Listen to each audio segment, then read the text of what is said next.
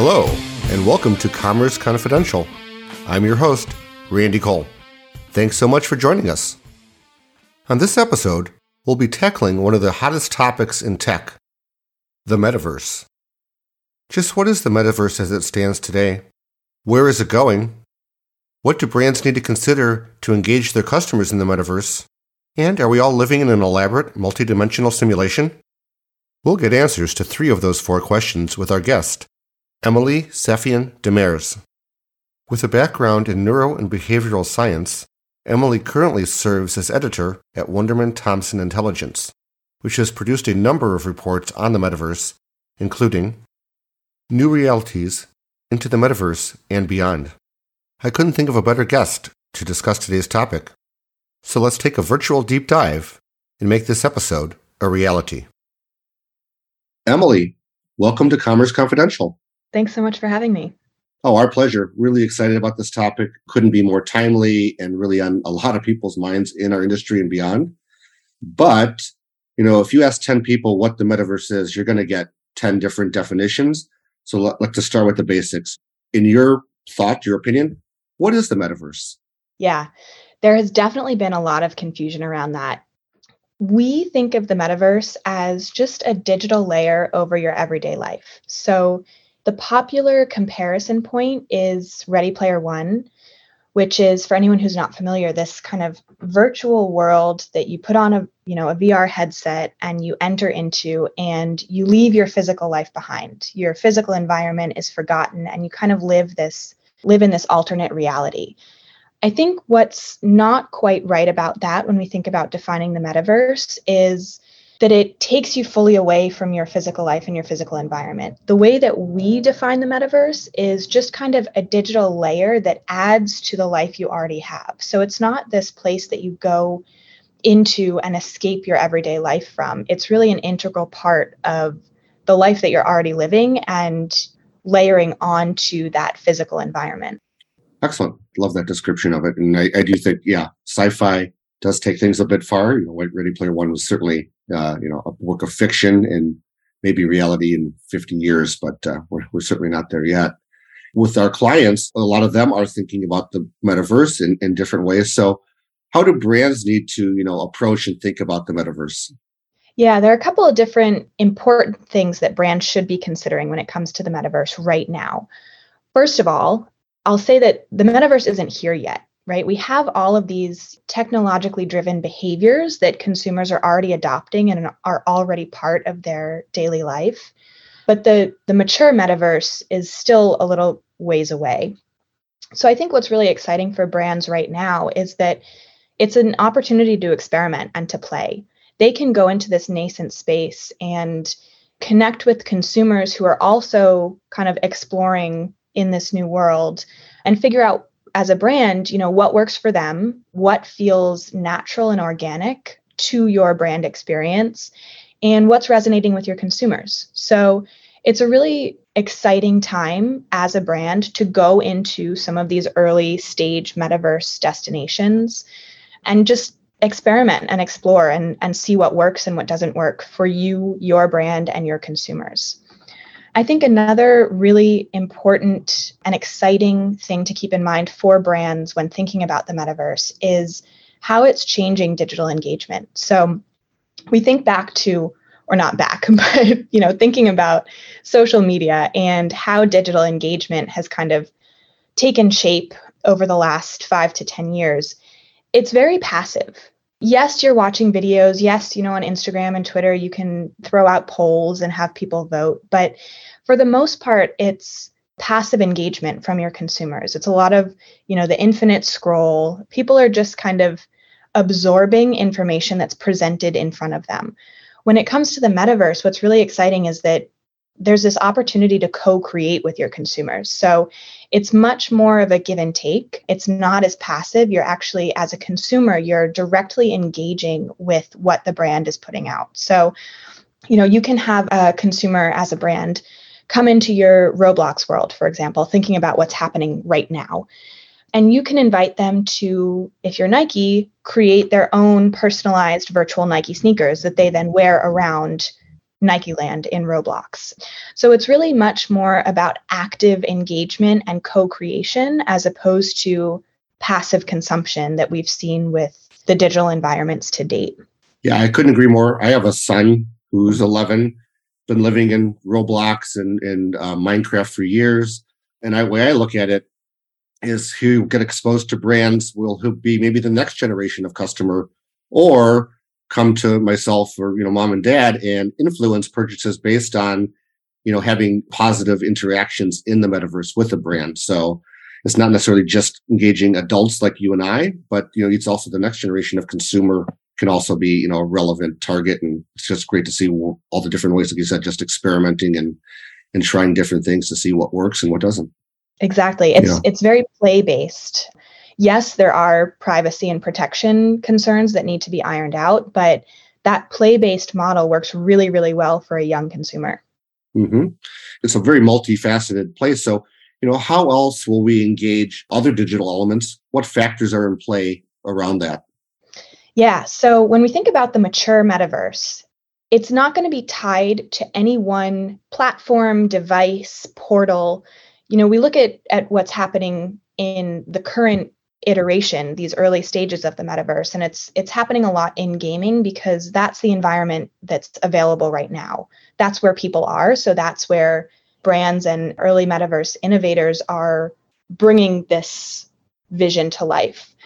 But when we look down the line, the metaverse isn't going to be accessed through any one portal, through any one screen. It's really going to be kind of this diverse or dispersed layer that just exists all around us, which I realize sounds very high tech and very sci-fi. We do definitely need the technology to catch up before that vision comes to life. But, when we think about these other digital elements, it's going to feel much more organic and much more seamlessly integrated into the world around us. And we do, have some hints of how this might look or play out that are already in existence. If you think about smart mirrors, for example, Sephora, well, they don't have smart mirrors exactly, but Sephora has these screens that they've implemented in store over the past few years where you can basically go up while you're shopping physically in the retail environment and search for product reviews from other consumers,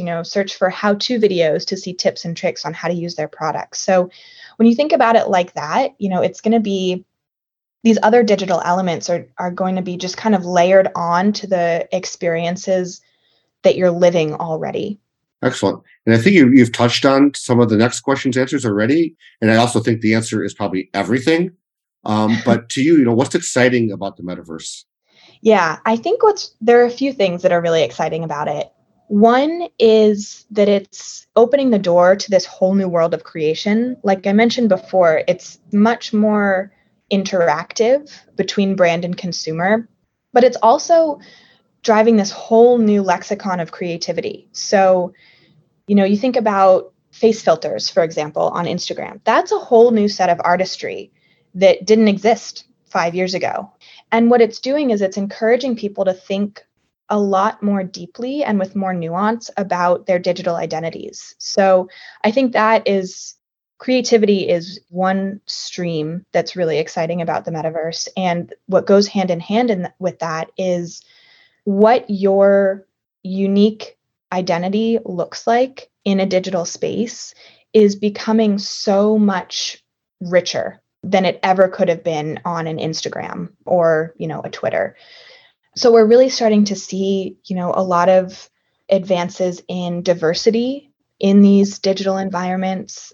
And we're seeing people bring a lot more of who they are, what they stand for, what they believe into the metaverse and these virtual worlds. So those two things are really exciting and also important things to keep in mind for a brand. Because, if you're going into a metaverse space, it's important to be able to give your consumers an opportunity to express who they are, express some of their uniqueness, exercise their creativity. And it's also, very social. So we have some research that we ran for two of our metaverse reports that I believe will be linked for any listeners who want to check them out. So 76% of people surveyed say that their everyday lives and activities depend on technology already. So that, there's already this appetite and willingness to kind of embrace technology. And 81% think that a brand's digital presence is just as important as its in-store presence. So a lot of exciting things on the horizon for brands when it comes to the metaverse, and just a lot of new digital touch points and new ways to engage more deeply with your consumer base. Yep, absolutely. Speaking of horizons, the metaverse, as we're saying, is still in its early days. And, I like to think of it as V 1.0 of Web3. And, where it's going to go from here is, anyone's guess. But that's where I'm going to turn to you. No wrong answers. Where do you see the metaverse evolving in the next, say, 3 to 5 years? Yeah, I love that. Web 3.0, 1.0. It's really hard to predict because I think it's so dependent on technology and technological advances and how quickly those come. And I'm not a technologist, so that's not something that I can speak to. But I do see, looking 3 years down the line, 5 years down the line, if VR becomes more accessible and something that's more of kind of a standard in-home device, I do see that making it much easier to go into these metaverse worlds and, have a more social experience. I think people are using gaming and definitely used gaming during the pandemic to connect with their communities when they couldn't do so physically. But I think what's happening now is that there is that heightened desire for deeper physical connection in the metaverse beyond just having a conversation. So I think VR will certainly help enable that. I also think that, I talked earlier about there not being a single portal to the metaverse. I think that, once we have the rise of maybe not VR headsets, but AR or VR enabled glasses, you won't need an anchored screen like a laptop, like a phone to access some of these digital environments. And it will become more of that just digital filter on the world around you. So, very dependent on technology, but those are a couple of visions for how I see the metaverse evolving. Interesting stuff. We'll see how it all plays out. The metaverse, is a new thing. There's a lot of hype around it. There's a lot of misconceptions. What do you think is the biggest myth about the metaverse that you have, in your opinion, at least? Yeah, I think there are two here. One is what I was saying earlier about how it's not this place that you go to as an escape to get away from, your physical life. I think people are thinking about it like that, and it's easy to fall into that trap of pessimism when it comes to the metaverse, especially because there has been all this hype. But I don't think that it's going to replace your everyday life, certainly. You'll still need to eat, you'll still need to exercise. It's just going to be an enhancement of the life that you're living already. So that's one. Another that goes hand in hand with that is that I get asked this question a lot, like, does the metaverse exist beyond Facebook? And I would say absolutely. Facebook parent company Meta has done a really good job over the last year of really shifting public perception around what Facebook is, what Meta is, and what the metaverse is. But the metaverse is not Meta. I said earlier, there's not going to be one gatekeeper to the metaverse, and I stand by that wholeheartedly. Facebook is not the end all be all of what the metaverse is and what the metaverse will be. It's excellent stuff. Yeah, we'll see how that plays out.